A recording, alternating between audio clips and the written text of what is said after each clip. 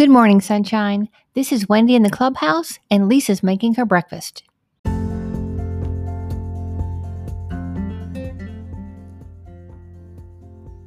Welcome to the Sunshine 365 podcast, powered by WendyGilhula.com and propelled by Possibility.com with Lisa Fenton.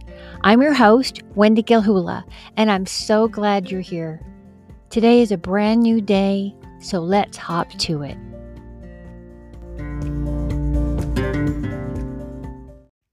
Good morning, beautiful. Here's your daily drop of sunshine. I got Ruby Tuesday right here on my left. I'm giving her a nice little massage. Yeah, very nice. Okay, so what we want to talk about today is trying to understand why someone did what they did against us. If you're still trying to fight the old battle, maybe it's time to let it go and not waste your time and not waste your energy. It can consume years of your life, and what good does that really do anybody? Try to break the pattern and stop fighting the old.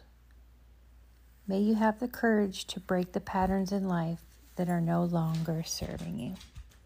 Until tomorrow, sunshine.